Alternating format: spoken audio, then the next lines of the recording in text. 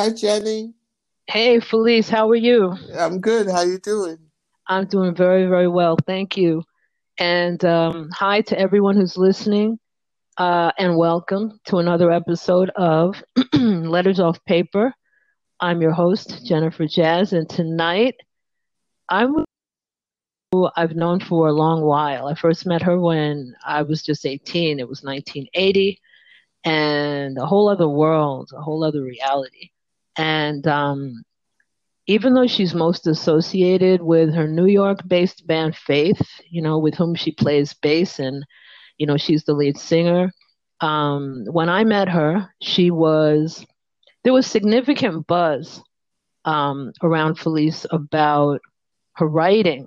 So tonight, I'm going to be picking her brain about that period of her life when she was an up and coming writer with a lot of enthusiasm, a lot of curiosity about her work. Again, thank you, Felice, for joining me tonight. Let's see. My first question for you would be I would like to know how you envisioned your life before you arrived in New York from Detroit. Mhm. Well, when I left Detroit, I was actually taking pictures a lot. That's what I love to do. I had a Canon camera and I wanted to be a photographer. So, Mm, because my mother had a friend who took photographs for the Detroit Free Press, and I don't remember his name, but I spoke with him a lot, and he looked at some of my pictures, and I came to New York, and I was taking pictures, street scenes, and also some music pictures, because I also did that in Detroit, took pictures and they got published in Circus Magazine and Rock Scene and different things like that. So mm, I came and I was taking pictures and I went to Barnard and I took pictures for the Barnard Bulletin and in the Columbia, and I wrote some articles for the Barnard Bulletin. And, you know, I always thought, I was going to be 45 in 2000. When I was a kid, I used to look towards the year 2000 and say, boy, I wonder what my life was going to be like, in that year. So I envisioned coming to New York and taking pictures. I didn't know anything about art or the art world or anything. My mother wanted me to be an on-air personality or, a television talking head. That was what she thought would be great. And I thought I'd go into journalism or something. So that's what I thought when I came here. Yeah. Mm, okay, yeah. so you imagine that you would be a journalist in New York. Yes. Yeah. That's Or interesting. photojournalism also, because I did so much enjoy taking pictures. And can you tell me something about both your informal and formal creative development process at Barnard? Well, at Barnard, I, we started uh, actually in high school. I took a class called film history, and that was in a class in film history.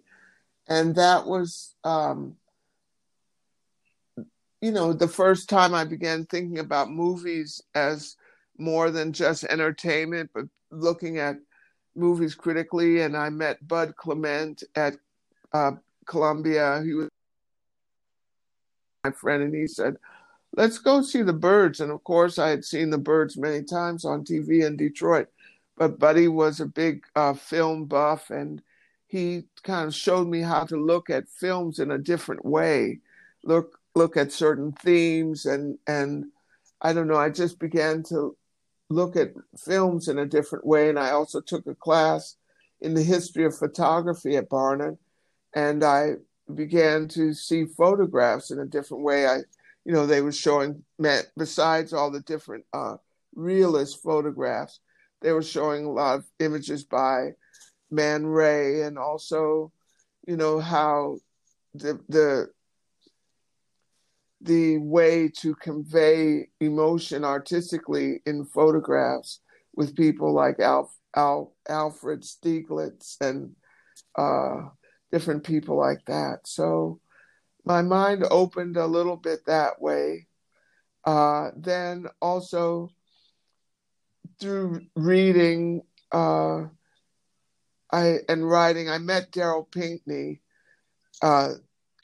because we read in English. We read a book by Sylvia Plath, and then Daryl Pinckney and Howard Brookner had a Sylvia Plath birthday party, which I attended, and they were just great. But they were also like dishing and talking about different the writers on a personal level, which I had never thought of before. You know, it was more like cocktail parties and talking about writers in that way, in a less formal way, which was really fascinating and interesting. And then Daryl introduced me to Elizabeth Hardwick, and I took a class also with Catherine Stimson called The City and Literature. And that was when I first read the autobiography of Malcolm X in that class. And I saw, I don't know, the literature really affected me in a way, as opposed to, you know, the books we were reading in high school, Mayor of Casterbridge and things like that, which I liked very much too. But the sort of more modern, in-your-face books, which we didn't get in high school at that time, you know, it was very intriguing. We read Naked Lunch. You know, I couldn't make heads or tails of it, but yeah, we read it.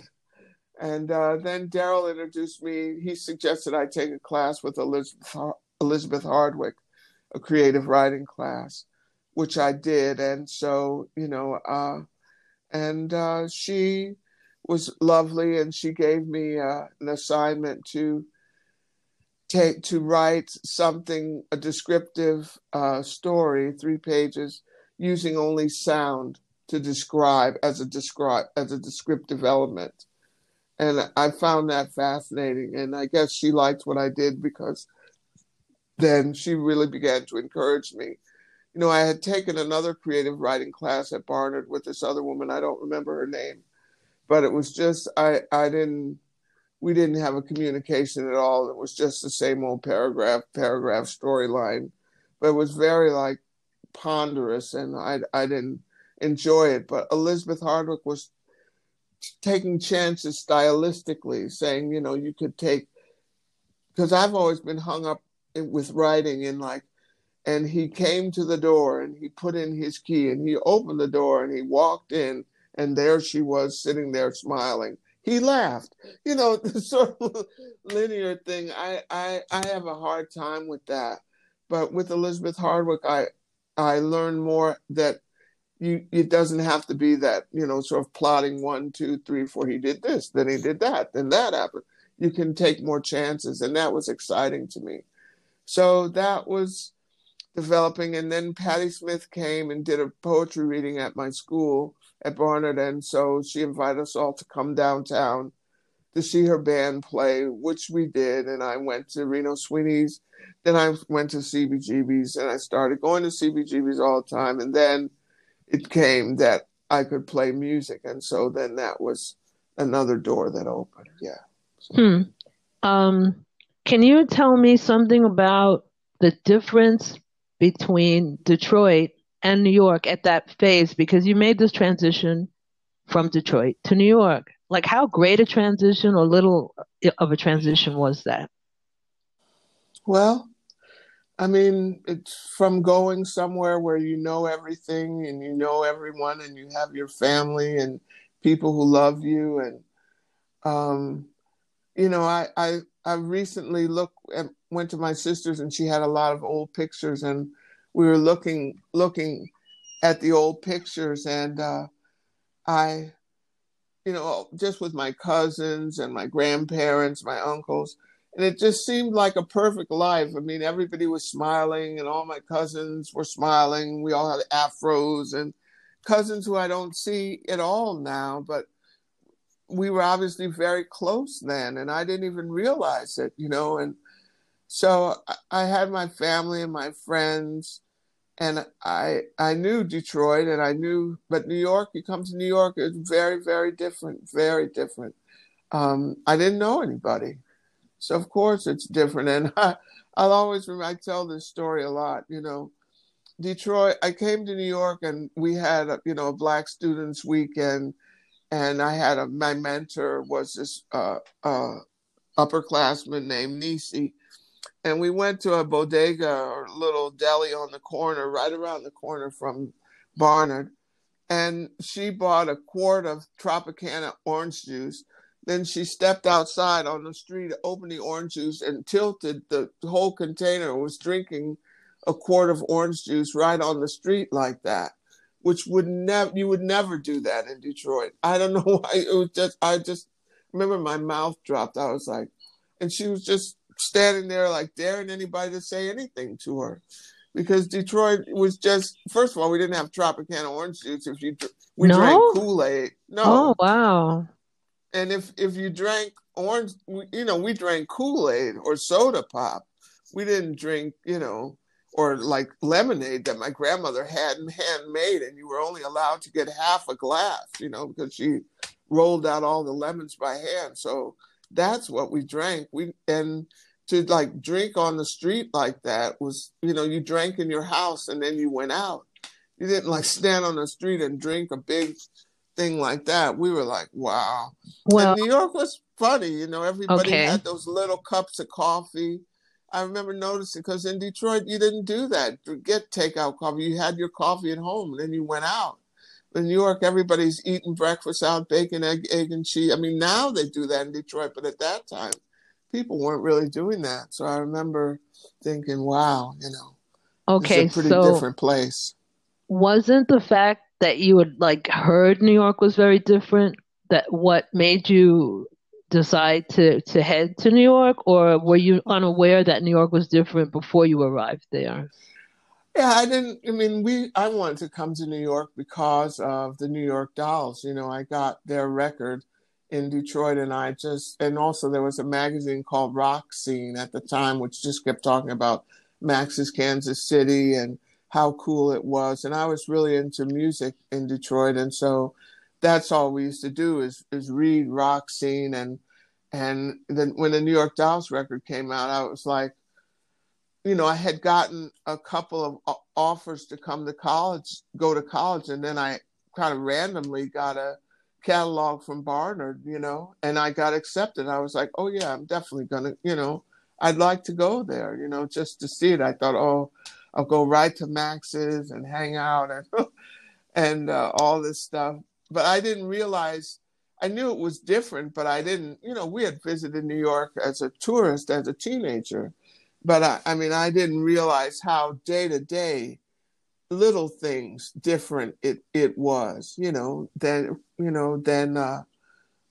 knew it was going to be different. I thought it was going to be this great big fun place, and you'd just be going everywhere. But really, when I first got here, I was very lonely because the life I led in New York, in Detroit, I didn't have my people to run to concerts with, so I went to a lot of concerts alone. I went to Passaic, New Jersey, and all these places on the bus, and to see bands that I liked in Detroit. They're playing in New York and stuff. Go to the Academy Okay. of Music. Yeah. All right. So when I met you in Yeah. 1980, you Yep. were a writer. Yep. And I'm listening to this backstory. Um, I'm listening to this backstory and trying to figure out how to connect these dots. Now, it's interesting. It's interesting and it's complex, and it sounds like you had many different options because the city had so much going on. And Uh-huh. how did you end up, at that typewriter that I will always identify you with?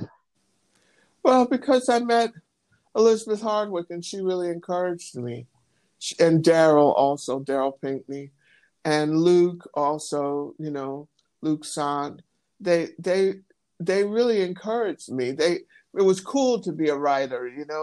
I wasn't thinking at all about music because I'd grown up with people in high school who were musicians and in the music program and all, and I wasn't doing that. But writing, I loved the words, and Daryl and Miss Elizabeth were saying I was good at it. And so I got, you had to have a typewriter to do papers in college. So I had a typewriter, and then I started to write stories on it, and it was And fun. It was fun. were you career driven or just experimenting at that point? Totally just experimenting. I didn't even think of what a career, as a writer would look like. And I strangely enough got a book deal so easily, when you think now about how difficult that can be, but it came very easily, through Elizabeth Hardwick and Alice Mayhew and uh, uh, people like that. And so, and Daryl. And so, I enjoyed writing. But then when I got the book deal, and it became that I had to kind of, the fun went out of it, because it wasn't sort of free thing that I was doing. I had to tell a story, and it took me so many years to realize that what I had to say was not necessarily linear. It wasn't necessarily, oh, this girl, this character goes through these changes and comes out the end, and that's what the book is about. And since then I've read many people whose work is more like, just almost like the photographs I loved. You're painting a picture, you're casting a shadow, you're illuminating an environment. That's really what I love doing, And but at that time, I didn't realize that was possible. Luke would show me writing of people by, like, Kathy Acker and people like that, and I just, I guess I come from a pretty middle class background. I didn't have the adventurousness in me to think that what she was doing was possible, that I could do something similar. Now I do, but at that time, I was a good girl in college trying to get good grades. So, I wasn't ready to strike out stylistically. So, Hmm. yeah. What kind of writing process do you recall having, if you had a writing process at all? Well, it writing short stories, or short three pages or 5 pages for Elizabeth Hardwick's class was fun. And then I published some short pieces in Bomb magazines, just telling stories of people I grew up with and things like that. Just so I would have something I wanted to say, and then just write it down. Uh, a romantic, thing. I mean, I don't want to tell all my secrets. I love my incense and my candles, and, the vibe and everything like that. And so and just the poetry of the words coming together freely, with no destination in mind, and then seeing where you end up, and then suddenly, okay, it's time to stop. And you reach the end, you don't even know. And when you, at the beginning, you didn't even know that's the end you were trying to reach. But when it became, when I was writing for the novel, and it became having to pages due and stuff like that, then my process kind of went out the window. I mean, I was typing the pages, but my spirit was not there. The love had kind of gone out of it. Yeah. On the subject of spirit and creativity, a lot of people during that time were using heroin. A lot of people were kind of navigating creative terrain by getting high, by getting stoned, by being drunk. I remember getting drunk to write when I was first starting, because I just couldn't relax enough to confront the What kind of issues did you have with liquor, with beer, with weed, with anything? I wrote this thing on Edgar Allan Poe for Elizabeth Hardwick, and I was, I'd had a couple cocktails. I mean, come on, cocktails. What was I drinking then? Lambrusco or something like tacky wine. Okay, great. Okay. Or then I was like, then I would like smoke a joint sometimes, that would sometimes help out too, until then I get sleepy and so that would be it. Okay. Oh my God. What a saga. Okay. Okay, so here's my next question since you're taking me in that Uh-oh. direction. Was it difficult? Was it difficult to be disciplined? Yeah, it was difficult to be disciplined. Yep. But I mean, I mean, there were so many clubs, there were so many things to do at that time. How did you feel resentful about the fact that you had a book deal at some point? well, no, when I was out, I mean, it was the clubs and everything were great because you go out. One of my favorite things I've written was something about going out at night and working in nightclubs and walking across St. Mark's Place at 3 o'clock in the morning on my way to after hours. I mean, that kind of fueled my work, and my work was fun to me, and so I couldn't wait to get to the page actually, and but then to be disciplined to write a story. I mean, I'm when I had a novel, I said, they gave me some money. I said, I'm going to finish writing my novel in Paris, which was like, okay. But wow, that was kind of a mistake, a misstep, because, I just wasn't ready for that. I got to Paris and I kind of lost my train of thought for sure. And my Hmm. editor got changed also. And so I didn't have any communication with the new person at all.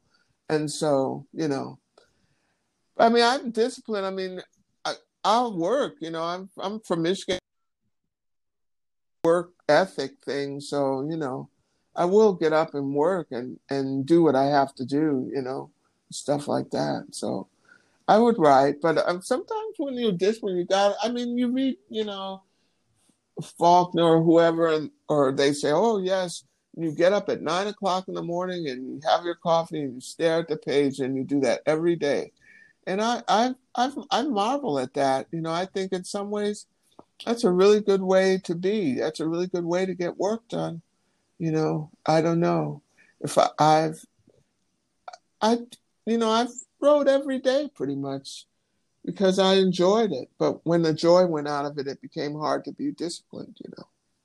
Yeah. How would you compare the culture of publishing that was kind of closing in on you with a timeline and expectations that you deliver a book, and then the music industry that you would soon lean towards more so?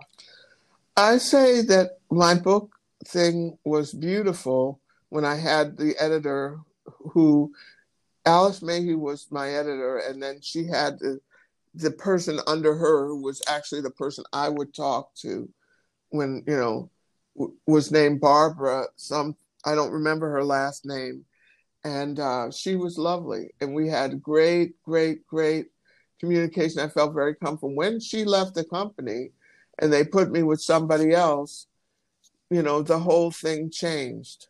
And the whole vibe changed, the whole uh, intent of what I was going to be doing changed. The lady didn't have any relationship to what I was doing at all. And I didn't have any vibe with her. And so there we are. And that happens all the time in music also, that happens.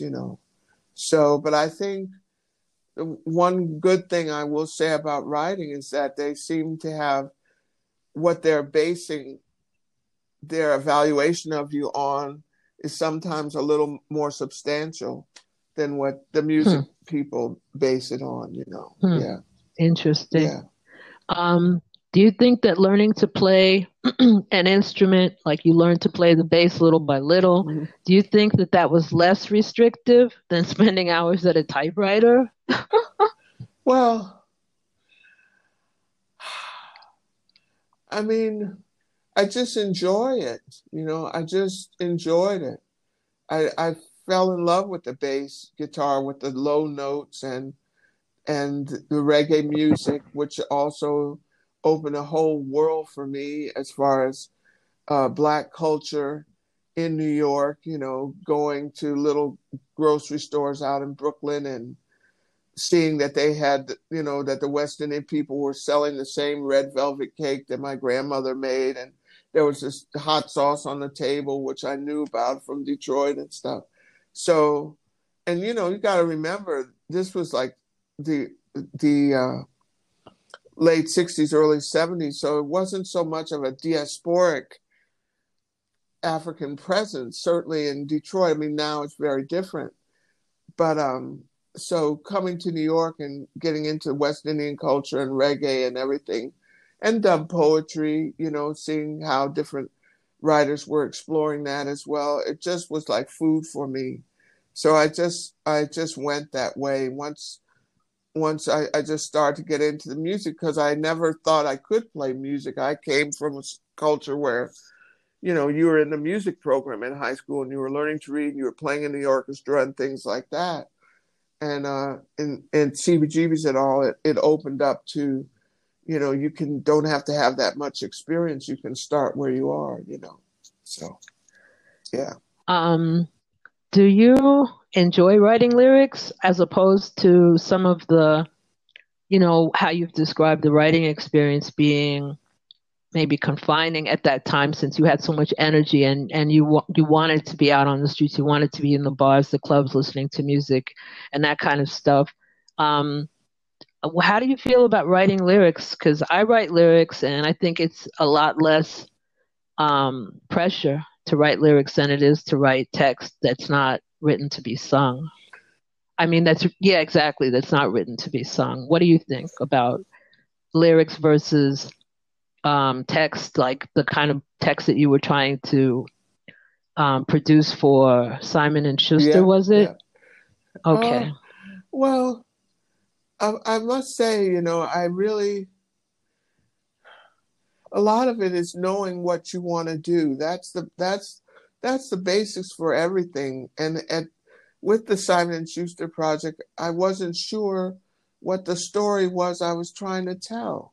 And the same with lyrics, once you have something you stand behind, something you want to say, it's easy to say it.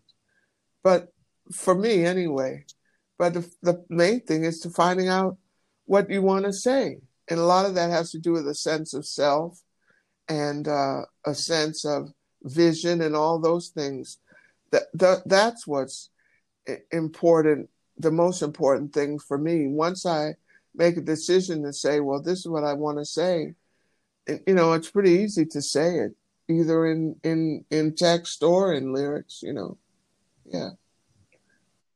Now, the era that we're talking about, I know you mentioned the late 60s, but I'm thinking more around the time when Yeah. we met, which was the late Yeah. 70s, Yeah. okay? And it was the era of the basement venue, the storefront art gallery, the black box theater. Experimentation had no limits, and that runs a gamut from sex to drugs to music. Jean-Michel Basquiat had turned much of the city that we walked through into his canvas. There was this raw energy, everywhere. It was just raw and Mhm. wild and anarchic. And so, do you think that all of that was like too extreme an environment to channel into like a body of work? Well, I mean, I think, I've talked to my dad recently, and he grew up in Detroit in, the 30s and the 40s. And when you hear him talk about his youth, you know, he gets this, my dad's 97 now, he gets this gleam in his eye and he talks about being at the Paradise Alley in Detroit, Black Bottom, and going to see Muddy Waters and all the people standing in the parking lot with a hip flask and knife fights and all this kind of stuff, all trying to get. He says, "Oh, Muddy used to love to play little joints, where people used to be fighting." Or I see pictures of my mom at a table with a big band and all her friends there. And I think everybody loves their youth. When my dad talks about his youth, he's that age again. I see this life come into him. We play Muddy Waters for him. I see this life come into him. And I think that's true for everyone, And so our youth, I guess people made a lot of artists have made it into a big deal. Was it a lot to channel? I mean, it was, I don't know, Jen, it was what it was. It was fun, it was really fun. And we, didn't have responsibilities and weren't thinking about too much, and life didn't cost so much. And, we were just having fun. So the people who were able to channel it into a body of work, boy, I really admire them, Jean-Michel or David Wojnarowicz, or I don't really know, or certainly Keith Haring. I don't really know offhand so many of the writers. I know people who are writing about it now, like, Luke and certainly yourself with your memoir and thing like that. Yeah, it was a lot going on. It was hard to stay serious, but I didn't think that. I wasn't even thinking that far in advance. I wasn't thinking in a careerist way, like, oh, I'll finish this book and I'll get another deal and all that. I wasn't thinking beyond, the party next week. That maybe that, I wasn't thinking about it. I talked to Billy Ficker from television, the group television, and he said, oh, they always thought that they were going to get a record deal. And he was saying a lot of the CBGB's bands, they had, the top 10 on their minds, And I always find that surprising because I never thought that way at that time, I guess a lot of people did. Well, what vocalists, vocalists who write their own words, not just like vocalists who sing, work given to them by producers and composers and stuff like that. What vocalists who write their own words, their own lyrics, do you consider great storytellers? Oh boy. I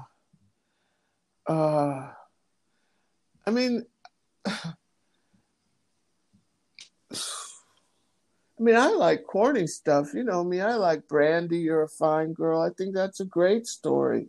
Or Ringo by Lauren Green. I think those are great stories, They Oh are. My God. Oh my God. Okay. Then you get into the more, serious people like, Bob Dylan tells good stories, or The Wreck of the Edmund Fitzgerald. That's Gordon Lightfoot. That's a great story, It's beautiful. Let's see. Bob Marley, Woman Holds, not so much him as far as... Thank you. I'm sitting here waiting to hear, because he was definitely someone who had a huge impact on me. His story of, what's the one, Crazy Ballhead, and some of the ones where he dark us out of jail, that's Linton Kwesi Johnson, he's another one that's just you can see it, you can see it, what they're talking about, So I would say, even Gregory Isaacs, who people don't talk about so much, but he has this song called Wailing Rudy, where he says, he encapsulates a sort of young, youth, a young person who's like, he's on the street again and claims that he done got no friends, and strictly badness is all that he defends. I can see this person, who's been in jail, been out of jail, and I can see it. And so, or Material Man by Gregory Isaacs. Is it material things you're running after, or is it praises that you're giving unto Rasta? Those lyrics make you think, and so I like them all very much, even The Heathen and Rise Up Falling Fighters. It's just beautiful, really resonates with me. Yeah. So. Well, I only have one more question for you. One more. Yeah. Just one more question. If you could change one thing about your career as a musician and writer, what would it be? I would not be so depressed after I got turned down that I didn't want to do it anymore. I would develop more, stamina, or just get up. And, if one person doesn't like it, the next person might. I just keep going. I mean, I have that now, but maybe if I had that, a number of years ago, it might have been different for me, There you go. Stamina. Yeah. There you go. Yeah. Yeah. Okay. Yeah. Well, Felice Rosser, thank you so much. Jenny. Yeah, you've been like my ally, my comrade, my dear, dear friend for many decades. And I had to do this conversation with you because you're an important part, of my own development as a writer, Yeah, absolutely. I love your work, Jen. So I'm honored to be on your show. Boy, oh boy. Yep. Very honored. Yep. Thank you. Thank you. Thank you. Thank you. All Thank right, you baby. All right. Black. Peace and love. Bye.